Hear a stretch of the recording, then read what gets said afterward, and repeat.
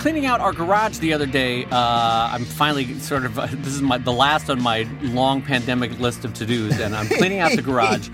And I come across a box, and I don't know if you guys have this kind of box in your house, but it's a box of potential gifts. Does that make sense? Like, that you're going to give to somebody else? Yeah, well, yeah, but like it's also like, oh no, there's a birthday party, we forgot about it, but it's today. So, and they have a 5-year-old, so here's a Lego set or something, a $5-10 Lego set, whatever it is.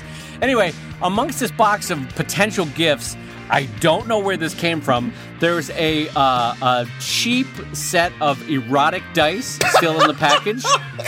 Wait a minute. What if you're going off to this 5-year-old's birthday party and you grab the wrong box by mistake? It's gifts for all ages. Like there's wine cubbies and stuff like that. Anyway, it's just a cardboard box. Anyway, so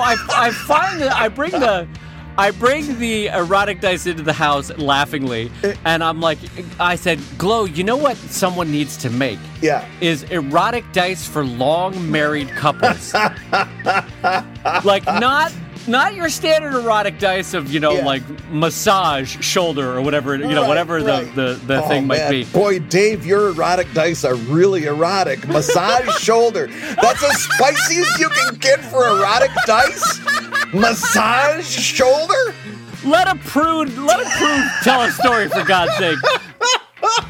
So I was thinking you've been married for how many years have you been married, Brad? 22 as of a couple days ago. And as a matter of fact, remember the show? It was Saturday. Our anniversary was, and we did the Patreon release on Saturday. And during that, I said that Wakem 1 was my one. I said those words, and she heard them on the day of our wedding anniversary, and I got a text as she was listening to the show. So the Wakem 1 is your one? Is that what this is? I have to hear this on my anniversary? I'm glad that the sponsorship is ruining your marriage. That's great. Yeah, but 22 years as of a couple days ago. So for me though, I'm at 19. You're at 22. 22. I'm coming up on 20, by the way, which is kind of fun. That's how 19 works. Yeah. God bless America. Let me have a second to tell a story, for God's sake. Brad's riding me like Buckaroo Banzai today. I don't know what's going on. But for me, the idea of erotic dice for a long married couple, honest to God, Brad, not even joking, I think you could make this as a joke product. Oh my gosh, and sell it. Like, I could see, it doesn't work at my Comic-Con booth, because people will be like, oh, Sheldon, look at these here's a cute duck. Oh, and erotic dice for long married couples. How brand appropriate. But honestly, this is an idea that I feel like you could have for Evil Inc., and I would happily help you develop this. You're pitching this to me, so what would the dice say when you roll them, for example? So you would roll it, and it would say, the first dice would say, your partner. You'd be like, yes, what's my partner? Your partner. And, the second dice is does the dishes for you. And you're like, oh, that's all I need. They're going to do the dishes. Whoa. Oh, that's fantastic. The rolls are extra nap, Something you can skip having to pick up the kids. They'll do it for you. You're like, oh, thank God, I don't have to go drive. That's great. Get out of an argument free. Kind of like the Monopoly, get out of jail free. Yeah, get out of an argument for free. Hey, remember when I forgot to pay the taxes? Here we go. I'm going to roll to get out of the argument free. But honestly, I feel like we should take this into a writer's room session for, how we do that for Patreon folks sometimes where we do the writer's room. Honest to God, Brad, we could develop erotic dice for long married couples where it's get the electric massager, yes, and work on the knot in my shoulder. Okay, Oh my gosh, yeah, that would be fantastic. Help me calm down my sciatica, whatever it is. Get out the lube, yes. And work on the oil change in the car. What's the right exactly. words? A lube job. Who knows? But yeah, you work on the car. And so, on that note, on the idea of working on the car, I'm going to say hello, everybody, and welcome to Comic Lab, the show about making comics and making a lube job from. Whoa, making a living from comics. I'm Brad Geiger, editor of webcomics.com and creator of Evil Inc. And I'm his friend Dave Kellett, cartoonist of Drive and Sheldon and co-director of Stripped. And this week's hour of comics advice is made possible by your support at patreon.com/comiclab. So Dave, let's talk about that quick starter. That quick starter is going on, my friend. We are in week 2 of Brad and I and the Comic Lab Kickstarter. Now, if you remember, because it's all about friendship, it's all about the focus on a quality community coming together in friendship and art. The URL for this is comiclabcashgrab.com because we want to keep the focus on friendship. And with this quick starter, it's only a 2-week Kickstarter, and so it's a quick starter. And this is where you get Brad's patented 4 C's of social media. The 4 C's that are so good that we can never remember what the actual 4 C's are. Except now when you get your magnet, you will be able to remember that those 4 C's are content, commercial, curation, and the 4th C of then the most best C of all, David. Kindness. That's right, Bradley. Right. That's right. And lest you thought, cremation is not one of the 4 C's, although in the past we have called one of the 4 C's cremation by accident. A couple times it's felt like it was one of the 4 C's. This Kickstarter is also your opportunity to get 2 of the Comic Lab exclusive pins. Yes. We have the delightfully designed Ask Me About My So-So Art pin, which is great. And then we have the Comic Lab pin itself, which is a great way at comic meetups, Comic Cons, art gallery shows, all that sort of thing, to let other people know that you are a fellow Comic Labber listener out in the world. So you can get the 4 C's magnet, you can get the 2 Comic Lab pins, and then there's even the third option where you can get a specialized video greeting from Brad and I for your special event, a wedding anniversary, a party launch about something, a bar mitzvah, whatever's going on in your life. Brad and I can be there for you. But the most important thing is that 4 C's magnet over at comiclabcashgrab.com. But Dave, before we go any further, we've got something really, really cool lined up for this show, and I know you want to talk about it. Go ahead. We do indeed, my friend. We've got one of our favorite cartoonists in the world, Keith Knight, is going to be joining us on the show. So let me turn a button, hit a knob, turn a button. I don't know. What am I? English. It's new to me. And welcome Keith Knight onto the show. Well, Brad, I'm really excited to welcome onto the show today one of my favorite people in the world, Keith Knight, who is hailing from, God, actually, now I don't even know where you're hailing from today. Are you still in South Carolina? North Carolina. North Carolina. Don't mess that up, man. Don't mess that up. That's a big distinction. Both those states are important in the upcoming election, but North Carolina, absolutely. All right. So where now, are you all on the coast, or are you inland? No, we're right in the middle, sort of north. Sort of in the middle, north, but closer to the Virginia border. So we're in Chapel Hill. So Chapel Hill, okay. Yeah. So in all of the time that I have wanted to know you at first, and those were years, and then came to know you, I have always associated you with a San Francisco vibe. Like you always had a coolness factor to you that I wanted to, the nerd version of me wanted to have. Like, you made music, you were a performer, you were a cartoonist, you were a public speaker, but you also had this cool, you knew better coffee shops and better music than I would ever know because you lived in San Francisco. So now, how did you go from San Francisco to, you know what, Chapel Hill, that's where I want to go to? Well, I mean, there was a stop in between. You know that, right? Los Angeles. Yeah, I do. Because, you were here. You were here for a while, yeah. So, I was in San Francisco for 16 years, and my first intention in San Francisco was to be there for 5 years. I looked at it as my graduate school. And then I was going to move to Los Angeles and try to develop something for television. But I had such an amazing time in San Francisco that I stayed for 16. It was like I just found my place. And what happened was I was in a rent-controlled apartment, and one of 2 remaining ones in San Francisco, right? But I was in a really great situation. But I started to see the band we started always playing with bad 70s cover bands, and and we watched sort of the tech thing start to happen, and just everything start to change. And I was like, it's time to leave. I don't want to be the angry, bitter San Franciscan that would be like, man, it used to be cool back in the day. Just whine about how everything's changed. So, if there's one thing I'm good at. It's knowing when to leave the party. I mean, did you know in the time you were there? Because actually, this is not big on our discussion, but in the time you were there, it went from somewhat affordable to like an incredibly expensive city, like ridiculously expensive. Yeah, but I got out before it was ridiculously expensive. I left in 2007, 2008. I think it was 2000. And then everything crashed, and I think that's when they were begging all the tech companies to move downtown, and so they were giving them extremely inexpensive, like all these great tax rates and everything, and so all these places moved from like outside from Santa Clara and San Jose. They all moved up to the city, and they started going around to apartments and showing up, and anybody who is a normal person would go for this apartment, but Google would show up and say, I'll give you $10,000 right now and just lock this down. And so they just did that all over the place, all over the city. And people people started leaving in droves. But because one of the things I wanted to ask you was when you first got there, because my association now with Portland is that Portland's a very affordable city, a big cartooning scene kind of a thing. Mm-hmm.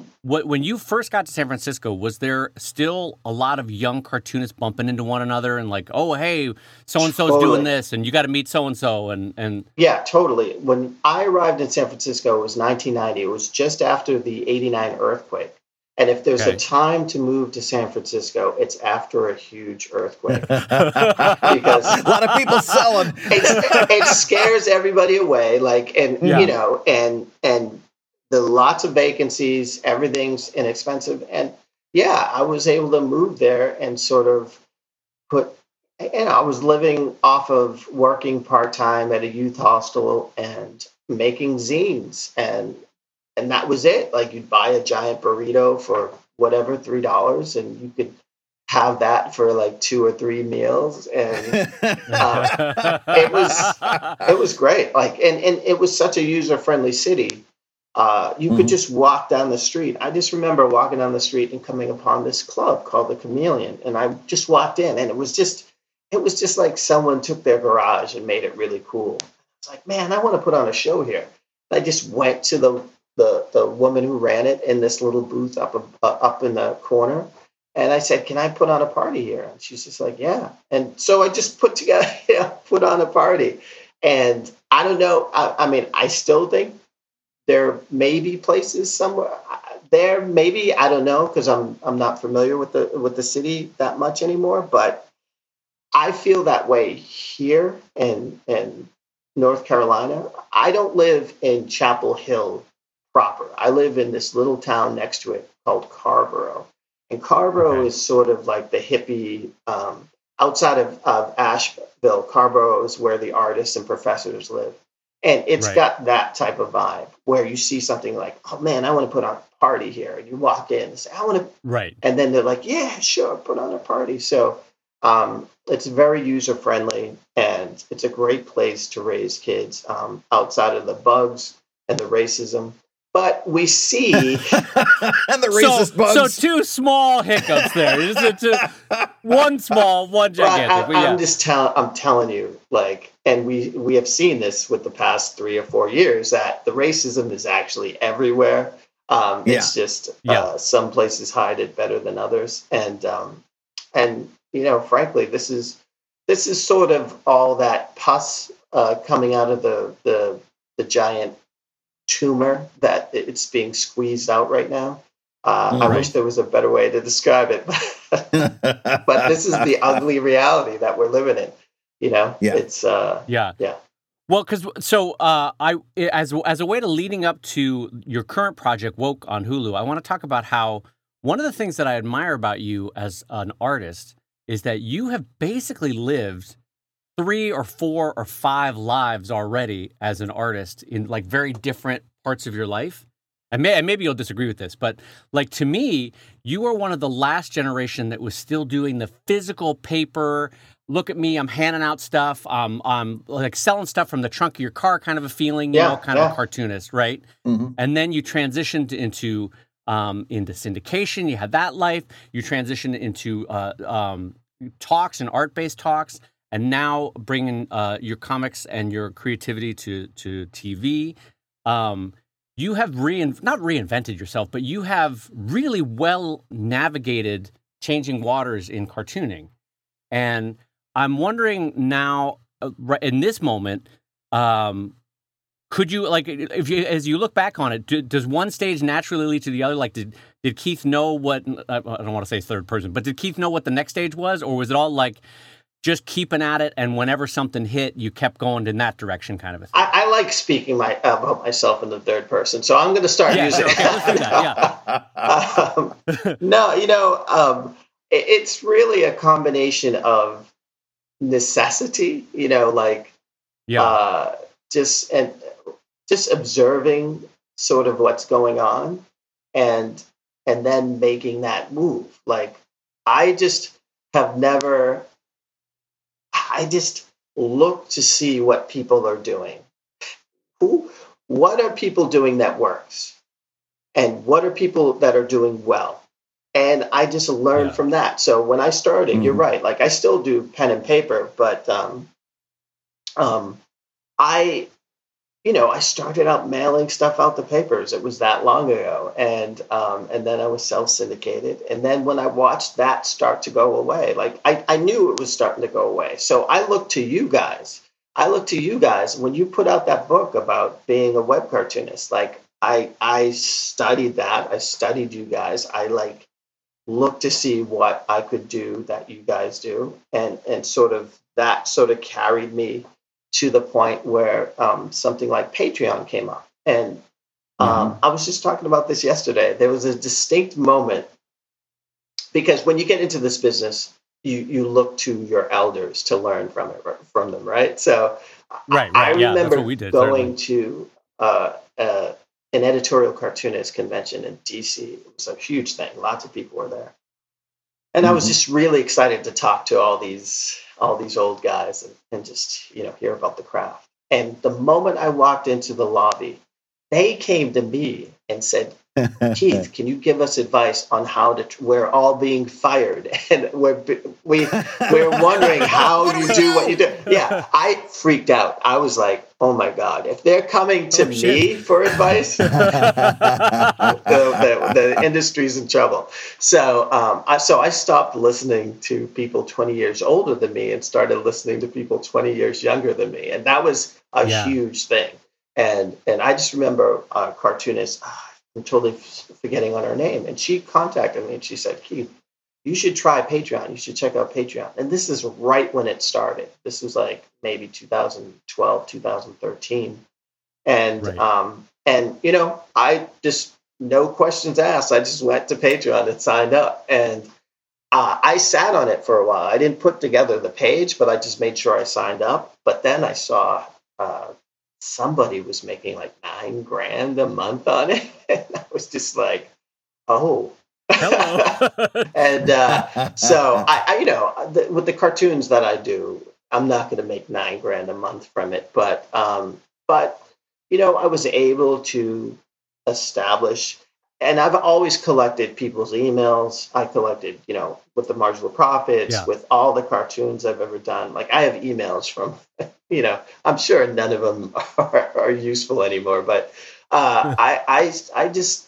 I've collected this mailing list, and whenever I jump to a new thing, a bunch of people jump on with me, and I'm not sure who talks about sort of the 1,000 fan thing, but that's a really legitimate thing. I believe that we all have in a world that has close to 8 billion people, we all have 1,000 true fans. And if we find those fans, those people will give you $100 a year to continue to do what you do. Now, not many of us find those 1,000 fans, but we did, and they gave us, and you have to give them the opportunity to support you. So you do it through Patreon. Mm-hmm. I do a calendar every year. I do at least 1 or 2 books a year. I do prints. I go and get hired to do these slideshow presentations and stuff like that. If you give them the opportunity to support you, they know that like it's worth it to have your art in the world. And right. And so I've just been I may have found maybe 600 of them of the 1,000, and I haven't figured out the $100 yet. Maybe $55 to $60. So, but you're getting there. You're getting there. Although, no, I gotta say though, Keith, I have been lucky enough to exhibit next to you at Comic Cons, and your fans love you, and you have done a wonderful job of creating. No. Well, this is not about me. We're talking about you. Your fans love you, and you have done a wonderful job of. And this goes back to one of the things I admire about you in terms of being able to swim in different waters that you've jumped through, like 3 or 4 different careers. You have brought those people along with you from your San Francisco days, from your India. By the way, that was an awesome clock or whatever that was in the background. I'm married to a German. What can I say? That was an amazing cuckoo clock. Anyway, but like you've done an amazing job of bringing those people along, and that's one of the things that I, along with many things that I admire about you, but your ability to even if you don't end up going down a path, you're constantly keeping your head on a swivel of like, where can I bring my fandom next? Now I'm going to bring it to webcomics. Now I'm going to bring it to Patreon. Now I'm going to do this or that. And I remember conversations with you, I don't know, years back, where you were like, we would just be talking about, what is this person doing? What are they trying out? How is it working for them? How could you and I do this kind of a thing? And it's one of the things that all those editorial cartoonists that now no longer have a job, one of the reasons they look to you is that you are keeping your head on a swivel, and you are really good about adapting your cartooning career to like really different ways of making a living. And anyway, that's just me complimenting you. That's all that I appreciate that, but I think I came to you because I would see you selling all these posters, and I never sold prints before. And I realized, like, at some point, I just remember the first portrait I did, which was I did it of Gil Scott-Heron, and he I just drew this really loose thing in my notebook, and I was like, oh my god, like that totally looks like him. And like I literally just I copied it, and I said, this is not a comic. I don't even know what this is, but I'm gonna make it, and I'm gonna put it in my comic and just have his lyrics behind him or whatever. And people loved it. Like, they were just like, do you have a print in this? Do you have a print in this? And so suddenly, I had this new thing where, like, if there's someone I admire or I'm influenced by in history or just currently, I'll do, if I can do a decent portrait of them, because I'm not very good at doing doing caricatures or portraits or anything. So, but if I can somehow capture them in some way, I will create that, and then I love looking for quotes that they say or different things like that, and it suddenly became this thing where, like at SPX and Bethesda, I have teachers, because it's September. I have all these teachers come and say, "What are the new prints that you have?" And they just buy tons of prints for not only themselves but for other teachers at their school, and and it's just. You got to be open to trying this stuff, and if it doesn't work out, it doesn't work out. But that's always been the struggle, and but the joy of trying to figure it out. And I liked how you sort of made the reference to selling stuff out of the trunk, because I'm really influenced by hip hop, and how back in the day, rappers used to hustle just like, and they still do. Down at Venice Beach, they'll have like their CDs and stuff, and just like trying to put it in people's slapping them. as you go exactly, by exactly. And I used to stand with a sandwich board at Golden Gate Park at every concert, like every big concert event in the park. I'd be selling stuff there. People, because there's that scene. We'll get to Woke in a minute, but there's that scene. I think it's in the first or second show where episode where you are physically passing out flyers. And I was amazed, because I know that is probably true. That young you was like a physical hustler, like getting out there and physically doing the work, that's more than I've ever done, and that's impressive as hell. My cousin and I went to New York once, and I had a sandwich board on the subway, and I was selling my comics, and I swear to you, and we had just gotten some pot from this editor of one of my newspapers, and he was connected to all these cannabis people, and so we were totally stoned out of our heads.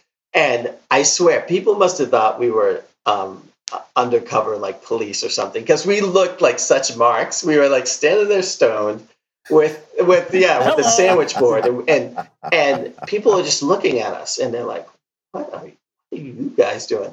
And the driver of the train comes out. And he's like, "What are you guys doing?" I said, "Oh, I'm selling my comics." And he's like, "Oh, I'll buy one." And then he pulls out a 50. He goes, "You have change for a 50?"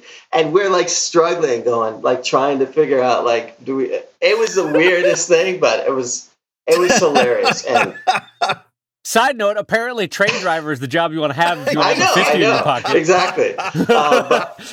So, like, you know what you should have done is taken that 50, punched a bunch of holes in it, handed it back to him, and say, "How do you like it?" So, but you at Golden Gate Bridge, Golden Gate Park, would you? Park. Can I be? Golden Gate Park. Sorry, not the bridge. Sorry, Golden Gate Park. You at Golden Gate Park. Can I be naive for a second? Would you sell? Like, would it work? Would you go home and I'd be like, "Oh shit, I made $100 today," or no, I made 50. I would sell stuff. Okay, and just going back to San Francisco again, back in the day, like one of the reasons why, I know we're jumping forward.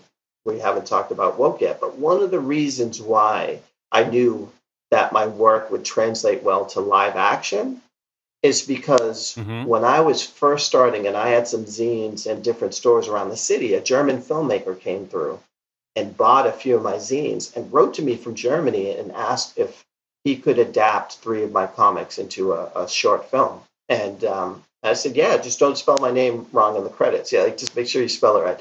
And I was just like very blow-offish. But a year later, at the Berlin and Beyond Film Festival at the Castro, there was a 7-minute short called Jetzt kommt ein Karton, and it was my comic and I was in the credit. I was like, yeah. So it was all German actors, but he drew the background, so he had cartoony background, black and white backgrounds, and it was funny, and it worked. And I at the last moment I tried to get that film onto the television in one of the scenes in the show, but it came together too late. But I'm going to try to do it in the second season if we get a second season.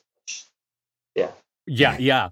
Well, let's we keep pushing it off, but let me ask one last question before we jump into woke. Because the thing the question that raises too is that one of the things I've always admired about you is that, I don't know the best way to say it, but you are not afraid.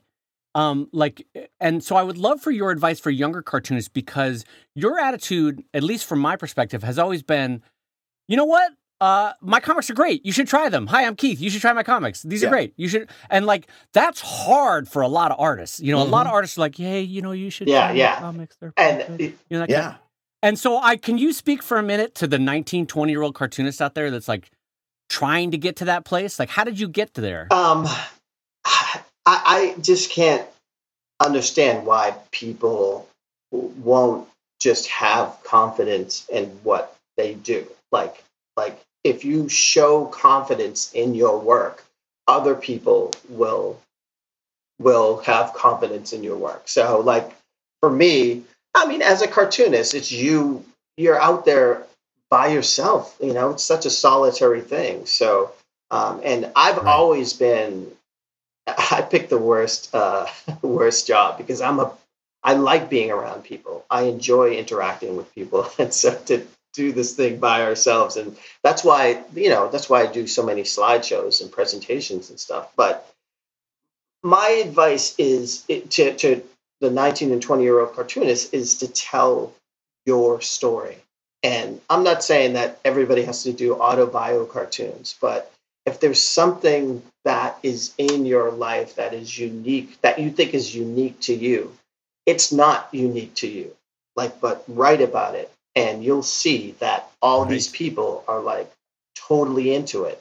And so that's why I love it when people are doing comics about mental health, or they're doing it about sex toys, or they're doing it about, I don't know, just some specific thing. A gay hockey player, like that is, it's such a specific thing, but it's a universal thing somehow, some way. And Right. And I totally respond to that. And I don't know. I just always felt confident in telling my stories. And that might go back to just, I grew up in a family of storytellers. My dad's side of the family, they would just, I just remember being young and sitting downstairs in my uncle's basement. He had a bar down there, and everybody would just, they would use, different accents, and they would just tell these stories, and you didn't know if they were totally true or not, and that's exactly what I do, is like, never let the truth get in the way of a good story. That's my philosophy. Right. And absolutely. And it just tell enough of that truth. Because if you don't tell your story, someone else is going to do it, and they're going to get it wrong, and you're going to be angry about it. Yeah. And that was my same attitude with woke, which is, I've seen so many people sell their stuff to Hollywood, and then they don't have anything to do with it. And then Hollywood wrecks it, and then the people the creators are all mad, like, oh man, Hollywood screwed it up, blah blah blah. And for me, it was just important for me. Like, if Hollywood was going to screw up my stuff, I wanted to be front and center. Like, I wanted to see it being screwed up. Oh, okay. That's how they're screwing it up. This is the moment that they're screwing it up. Yeah, exactly.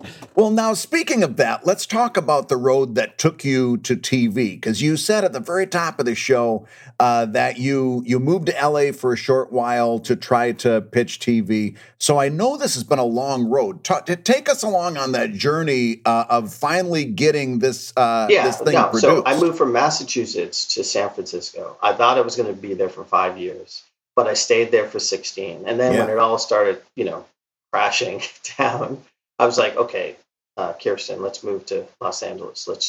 This is the only way I'm going to be able to do comics anymore, is if I develop it for television.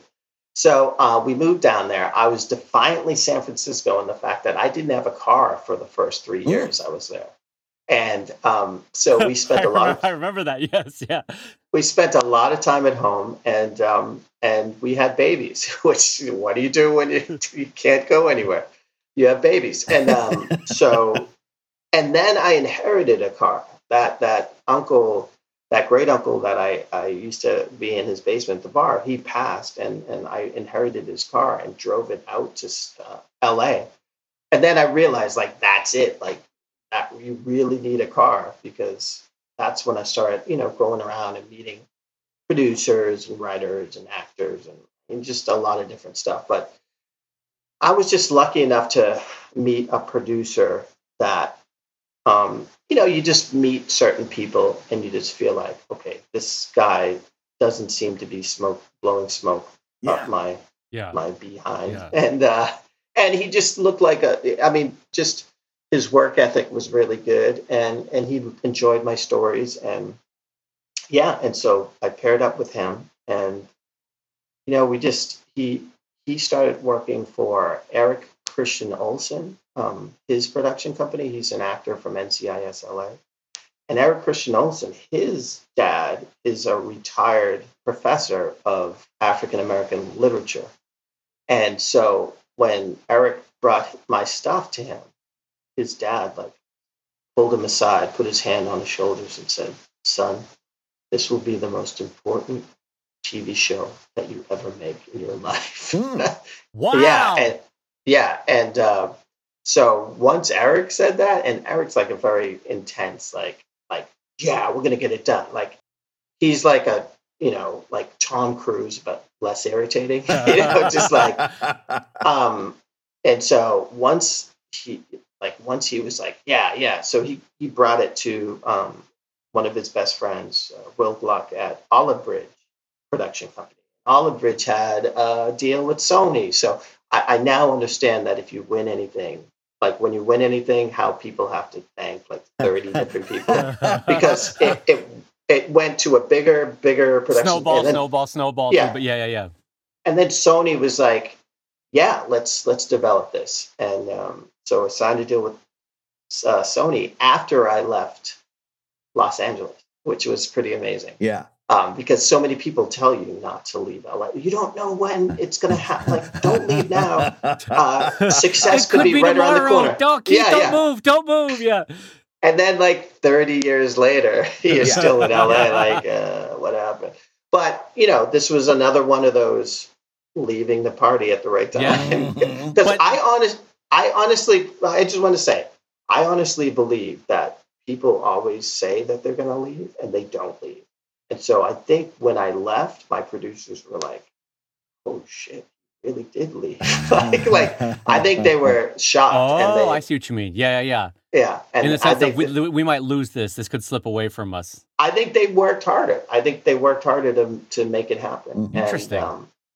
And because like timeline wise, I remember Brad and I, and might have been before this, we had talked to you at a PatreCon, like, was it 3 years ago, Brad? Or 3 years ago. Maybe 4 years ago? They Hulu announced that they I think it was that they were making the pilot, maybe, and not the series. I think they were announcing the pilot right then. Yeah. But that was that happened at PatreCon. Yeah. Right, 3 years ago. And what I was getting at is it's one of those stories like, oh yeah, overnight success, 20 years in the making, that kind of a thing. Oh yeah.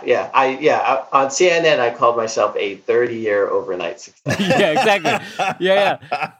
And because you had at that point, and are still doing it, but you had been doing race relations and police brutality talks at both colleges and institutions, and I think some museums too, right? But yeah. But so like all of that was going on in the meantime. You're traveling around the country to give different talks. And at the same time, are they calling you back to LA to help with different pitches or?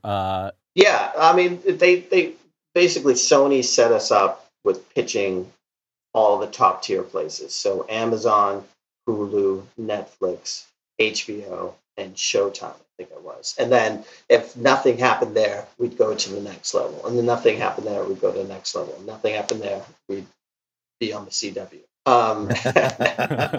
I kid.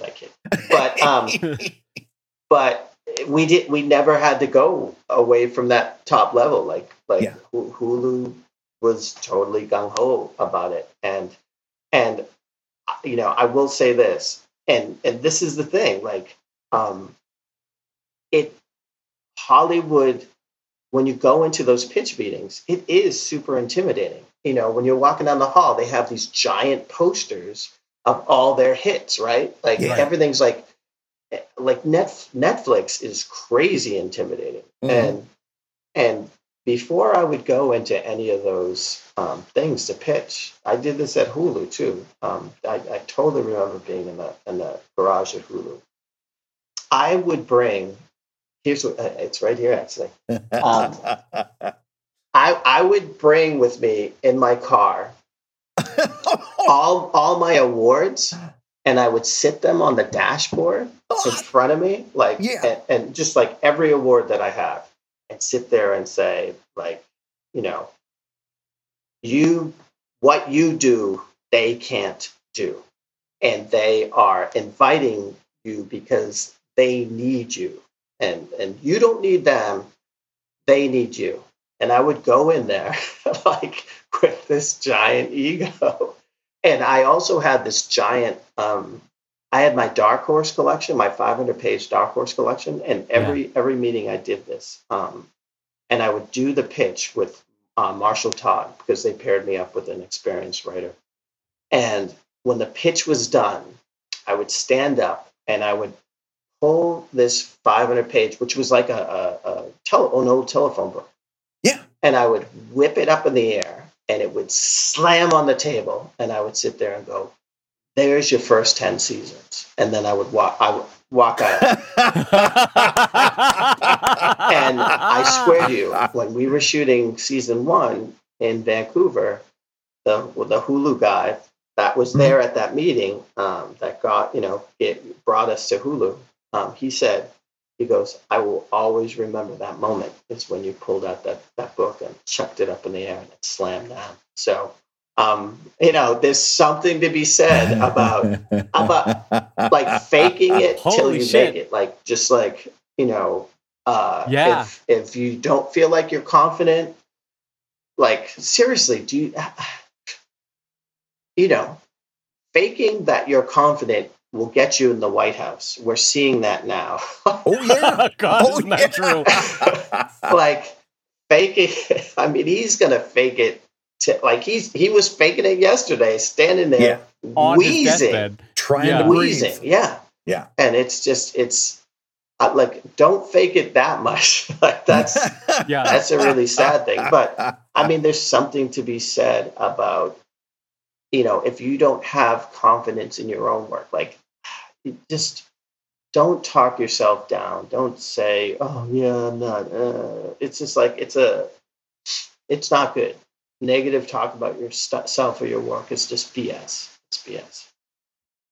Hey, if you're listening while you work, take a minute to stand and stretch. And while you're doing that, we're going to tell you why you should join us on Patreon. When you do, you're going to get hours and hours of podcasts that we've recorded just for backers. And exclusive Patreon posts that go even deeper on Comic Lab topics. And access to our exclusive Discord server, which is a thriving community of professional cartoonists. So you can support the show you love and get tons of actionable resources for your own cartooning. And listen, if you can't swing a pledge this month, we get it.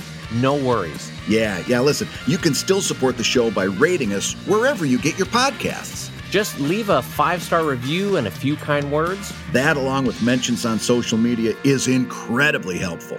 Now, everybody, let's talk comics.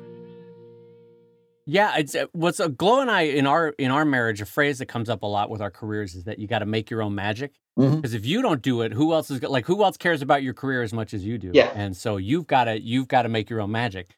But the fact that 500-page book was there though too is also like, that's an opportunity meeting years, if not a decade of preparation. Right. You put in the work and you were ready for that moment. Yeah. Which is like, that's part of it. It's not that you were making things up out of whole cloth in terms of like, you can do this, Keith. You can do this, Keith. It's that you would put in the work and you're just reminding yourself, no, they are. Look at this. Look at this damn 5-pound book. I made this book and this is decades of work. And anyway, that's okay. So keep going on the pitching. So Hulu picks it up. And now the fun thing about TV is, we all have this image of how it's going to be and then how it actually comes to pass, right? Yeah. And I don't want you don't necessarily have to throw anybody under the bus, but what was a slightly younger Keith's version of like what TV was going to be like versus actual production, actual writing, actual shooting, actual casting?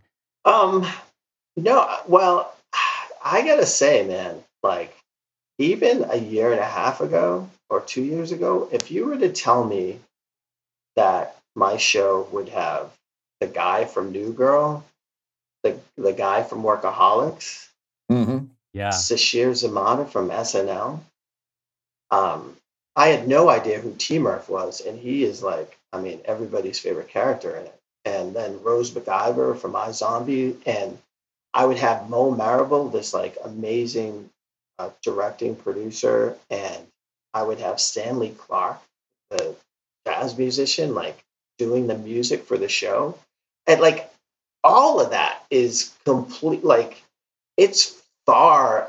My idea of what it would be, and I did a comic strip about it, was I thought like, I'd have some sleazy low end film company be like, all right, we lost all the funding, but if we add nudity in it, we can sell it overseas, something like that. So, yes, exactly. So some train wreck. Yeah. So, I mean, it was a dream come true. I would say it was a little harder trying to convince people that the idea of humor mixed with these very serious issues mixed with animated talking trash cans would work. Yeah. Right. So that was sort of it took some convincing of people, and we would never show a scene that with animation that was not finished. So, we wouldn't show a scene of Lamorne talking to a trash can with like tape where the eyes would be, and the guy behind it shaking it, because it just doesn't, no one's going to sit there and go, oh, okay, that works. Yeah, we get it. I see where that's going. Yeah. You got to show them, and I got to give credit to Stupid Buddy, who did a great job. They do, Robot Chicken, and they do all sorts of animation. So not only do they do, traditional 2D, but they do computer animation, they do puppetry and all that stuff. And I credit Maurice Marable, the director, for coming in and saying, the animation should not be 2D. It should be this 3D, like real objects and stuff. Because I think if it was 2D, it wouldn't have worked. I think it would have looked silly. And I think the way it is provides this magical realism that is just it's way better than I ever. I laugh. Yeah. Here's a theme that people have said to me all through my career. Whenever I did music, whenever I did comics, whenever I did, I went from, alternative weeklies to dailies to single panel, whatever, and to the TV show. The theme is people would always say to me, it's way better than I thought it would be. People have always said that to me. It's way better than I thought. So, and listen, not something you want to hear on your wedding night. You're like, hey, that was okay. That worked out all right. Much better than I thought it was going to be. There you go. Yeah, I invite you to trade places with me. I usually get exactly the opposite. That's way worse than I thought it was going to be. Brad gets the courtesy golf clap. Yeah, hey, you know what, Chip? You know what? That was okay. But for me, watching it, I was so impressed by the production quality. Oh, yeah. Like the quality gorgeous. of the cinematography, the B-roll shots around San Francisco, the quality of the animation. The casting was amazing, by the way, and note perfect. Yeah. And then small details like I loved how, just knowing you for years, how the costuming for Lamorne was so note perfect. It was delightful to see. Like, I don't know how much that translates to the world, but for me, it was really fun to see. Like, shit, Keith would wear that hat. That is actually a hat that Keith would wear. They had these hats, and I tried to take one from the set when the production was over. But that's amazing. Yeah, it was. No, but I mean, the whole thing, it comes together great. And I'm realizing, and this is our fault as hosts, that we did not give you a chance to explain for folks that have not yet seen the show on Hulu, like the elevator pitch of what Woke is about, where it's going, what the arc of the character is experiencing, all that sort of stuff. If you want to give us a quick rundown. Well, yeah, I mean, it's based upon an incident that I had, and also Marshall, the co-writer of the pilot, had, where he was profiled in Los Angeles, but I was profiled in San Francisco. I was hanging up posters for my band, and a cop came by, and he was looking for somebody who was robbing houses in the neighborhood, and I fit the description, which was a 6-foot-tall black male, and that was it.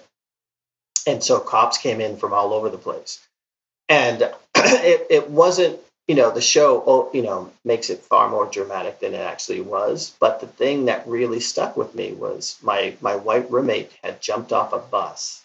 He saw what was going on, jumped off a bus and ran across the street at the cops. And he was screaming and getting in their faces in a way that if he had been black or if he had been brown, he would have been tased, beaten. Right. Like it just wouldn't have happened.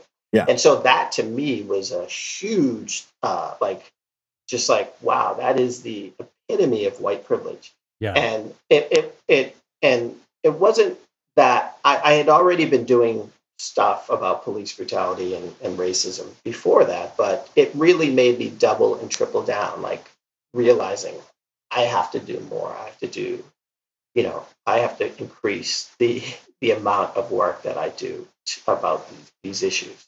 And so we use that incident to sort of create this arc of this character. And, it's the character's inspired by me. And it just made more sense for him to be on the verge of making it big with this milquetoast comic strip. People ask me, like, does toasted butter actually exist? And I was like, no, we made it up for the show. And I feel like if it failed, I could launch a toasted butter strip. So still hustling. That's great. But I just, I used that sort of idea of like this person's awakening.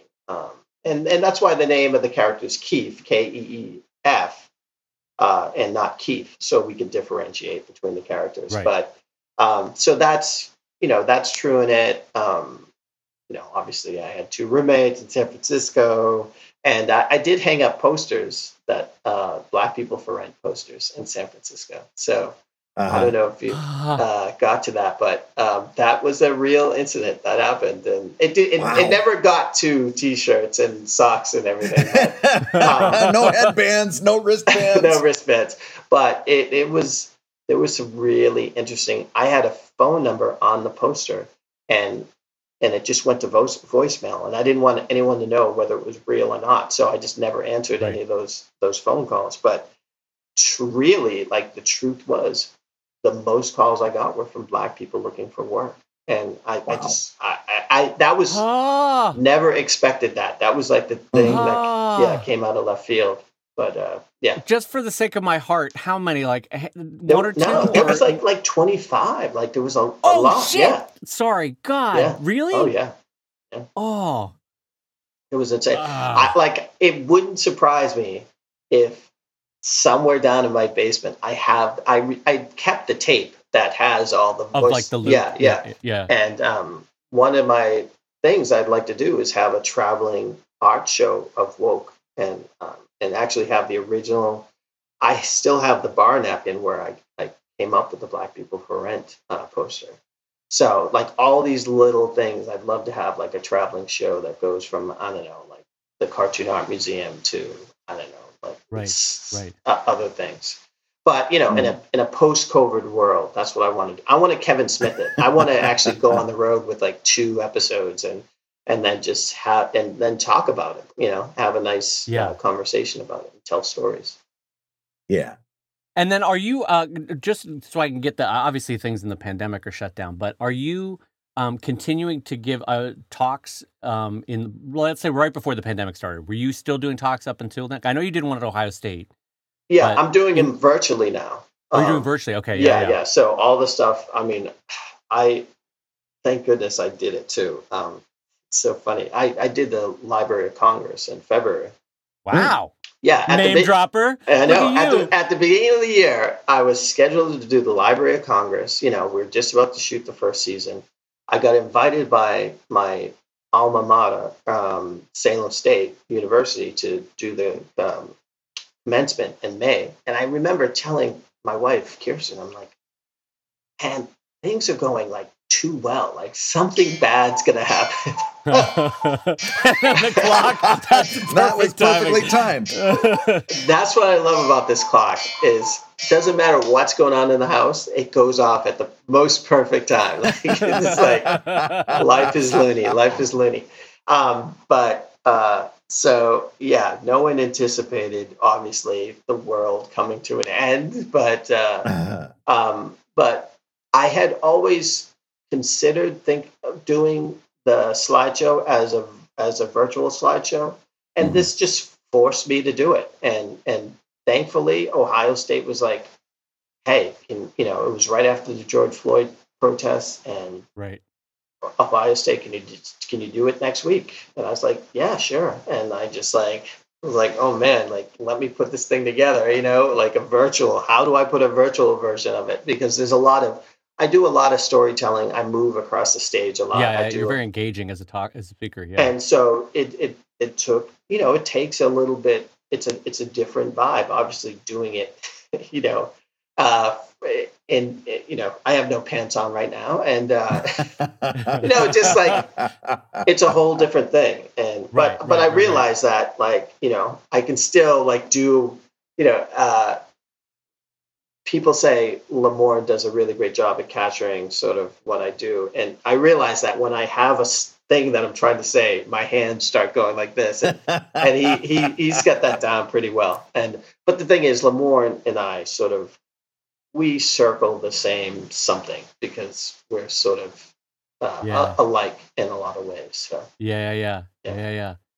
Well, let me wrap up the conversation by asking you this, because I remember when we talked to you, and maybe this was even before that PatreonCon conversation, but in years past, you would talk about how cartooning is changing and it's harder and harder, and we got to figure out new and different ways. And now that the show is going, is it changing your approach to cartooning? Like, I'm going to start lessening it, or is it like, oh boy, this is now the juice to the cartooning that I can take it even to new places? Or like, where is cartooning now fit into your future or even your present, I guess? Yeah, I mean, it's the basis for my stories, right? So, Right. The K Chronicles is always, I always considered it a diary of like sort of the adventures that I've had. And when I see a strip, sometimes I'd be like, oh man, I forgot about that story. And it might be something that we could use. So I'll always continue to do the comic strips, because to me it's a form of therapy. Like, I don't know what, if you don't have an outlet, like going through all this, going through what's going on in the White House, going through what's going on in COVID and being stuck inside, we are so lucky that we've done this, that we can sit there and take a pen and a piece of paper, or or a Wacom tablet or whatever, and create this stuff and channel our frustrations and our joys. So I'll always do the comic strips. It's been super busy doing lots and lots of press. So I got to admit, there've been a lot of reruns lately, but a lot of people are just discovering my stuff for the first time. Yeah. So right. Like, people are like, oh my God, like, when I show some of my police brutality cartoons or all this stuff, we're like, oh my God, where have you been all my life? I said, I've been here. And so that's been a joy. And I'm doing slideshows all over the place. I now am starting to have representation and, booking that stuff. And, but I want to take advantage of this time, this opening, where I can walk into one of these TV studios, and because I have a show, so like, you automatically have a little more cachet in Hollywood. And I have like 4 or 5 other ideas that I would love to do, I would love to pursue. So this is hopefully the start of something. And I just feel like, when this chance is over, I'll always be able to return to the cartoons. Right. Yeah. And, So now, if we want to point people in a direction, a couple of them that come to mind, your Patreon is patreon.com/Keefe Knight, and that's KEEFKNIGHT. Yes. And also kchronicles.com. That's where your everything is, and it's the letter K, then the word chronicles.com, correct? Yeah, and that's where. And will that have a list of upcoming talks as well if we go to K Chronicles? That or where could we find, like, because I would love to point people towards your police brutality and race relations talk. Yeah. Like, where could they find a list of like, hey, I'm going to be appearing here or here or here? Yeah, I mean, that's one of the reasons why my brother-in-law is flying out for 5 days, so we could just sort all this out. It's been. Oh, I'm sorry. I didn't mean to put you on the spot. No, that's not a place. No, where you're like, thanks, Dave. No. It's been overwhelming. Like, literally, the amount of press I've been doing has, just and you realize, like, and there's some classes. Today I'm going to be speaking in a class, but it's not open to the public. Oh, I see. Yeah. There's things that are open to the public, and there's things that aren't. And right now, none of the stuff that I have booked, I can put on my calendar as like, oh, check this out, I'm going to be doing this. But that's going to be coming soon, where it's going to be open to the public. Gotcha. But yeah, there's just been, again, so many orders, so many requests, and it's great. It's great, but I'm not that organized. That's what I love about you, Dave. And Brad, I'm sure you're probably the same way, because you guys, you guys hang out, you probably do this. But just the fact that how organized you are, like how you do the comic, and then it's laid into the format for the next book automatically. Like, Well, thank you. I don't know that that's true, but thank you for that. I love that if the camera were to pan over and like a bookshelf just falls behind me and then it's on fire. I'm like, yeah, no, everything's going great over here, Keith. Everything's working out real good. You told me how, I mean, you're so organized that you can actually get your books printed in China, like where it takes, like it's going to come over, like it seems like it's clockwork. You finished enough comics to put into the book, and then it goes off, and then it's printed, and it's coming. Maybe, I don't know if it but that's what I got from hearing you talk or. Yeah, I mean, I suppose I actually think in a lot of respects Brad's better organized than I am at that. But we all, I have just enough of a type A personality where I like to try to keep things into little organized sets, but it's not perfect at it. But regardless. I'm so happy to see that your success in this moment is translating to a bunch of people finding your books and going to get your books over at K Chronicles, or if they got it through an independent bookstore or wherever they're getting it, because it is lovely to see a kind and talented person find the wave of success that you always wanted for them. Like you always had an amazing career, but it's so lovely to see someone really fire off in a way that, now you're going stratospheric beyond all of us. So it's I'm happy for you is I guess what I'm saying. Oh, wow. It's lovely to see. I really appreciate it. And I just feel like, this victory is for all of us in the trenches, like just, cranking this stuff out. And honestly, like Hollywood, that's what they want is IP. So if there is advice that I would give to the 20-year-olds, is like, keep the rights to your stuff and just keep on cranking it out. And that, like, when the opportunity arises, like, do not shy, do not fade, do not cower. Like, stick your chest out and say, hey, take a look at this. I think you're gonna like it. Yeah. Yeah. Well, your entire career has been a great example for that, and so. Thank you, Keith, for coming on today. Everybody, patreon.com/Keef Knight, KEEF Knight, or kchronicles.com, or absolutely check out Woke on Hulu. And do it in the next couple of weeks, because I know if Hulu is anything like the networks that my wife works with, the next 6 to 8 weeks are a big determiner for them in terms of second season, right, Keith? Totally. So watch it all the way go through. Check it out. Only 8 episodes. And watch as many episodes in big chunks as you can, because that kind of thing helps. So Woke on Hulu. And Keith Knight, thank you, my friend. It is awesome to talk to you, and congratulations on your success. Thanks, fellas. Brad, I got to say, in that conversation with Keith, which, first of all, delightful just to catch up with him. I haven't seen him in a while. But also, I realized that I used the phrase, make your own magic. And that could also be used in my erotic dice for long married couples. That's right. You roll the dice. Your partner wants you to make your own magic. They're going to go watch the Hallmark Channel, so you'll be making your own magic. Oh, that's perfect. That's perfect. Well, you know what? You know who else makes a lot of magic? Don't make this transition. Don't do it. Don't make that transition that way. Brad, I'm going to warn you against it. All right.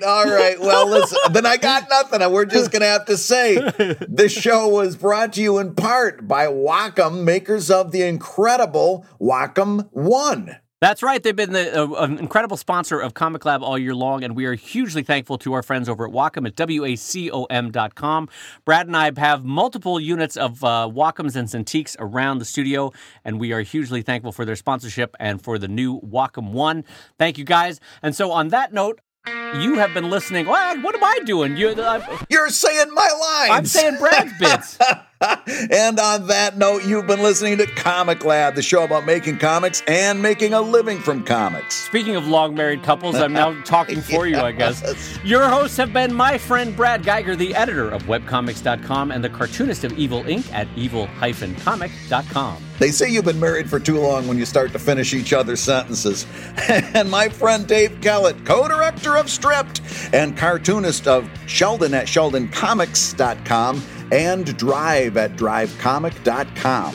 And a huge thank you again to our guest today, Keith Knight, delightful human being. And you can find him at patreon.com/Keef Knight, Keef Knight.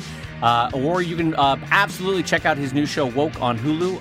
Delightful. And, man, the production quality, the casting, the writing, It is all fantastic. I'm so happy. Enjoyed it so much. You're going to love it. And the Comic Lab theme song is used with permission from Andy Creighton at theworldrecord.net. And this episode was edited by Matt Woodard of Woodsong Productions over at www.woodsong.media. If you love Comic Lab, you can rate and review the show on Apple Podcasts, and you may hear your review featured on a future episode. And Comic Lab is made possible by your support on patreon.com/comiclab. So we'll go ahead and say that twice. Patreon.com/comiclab.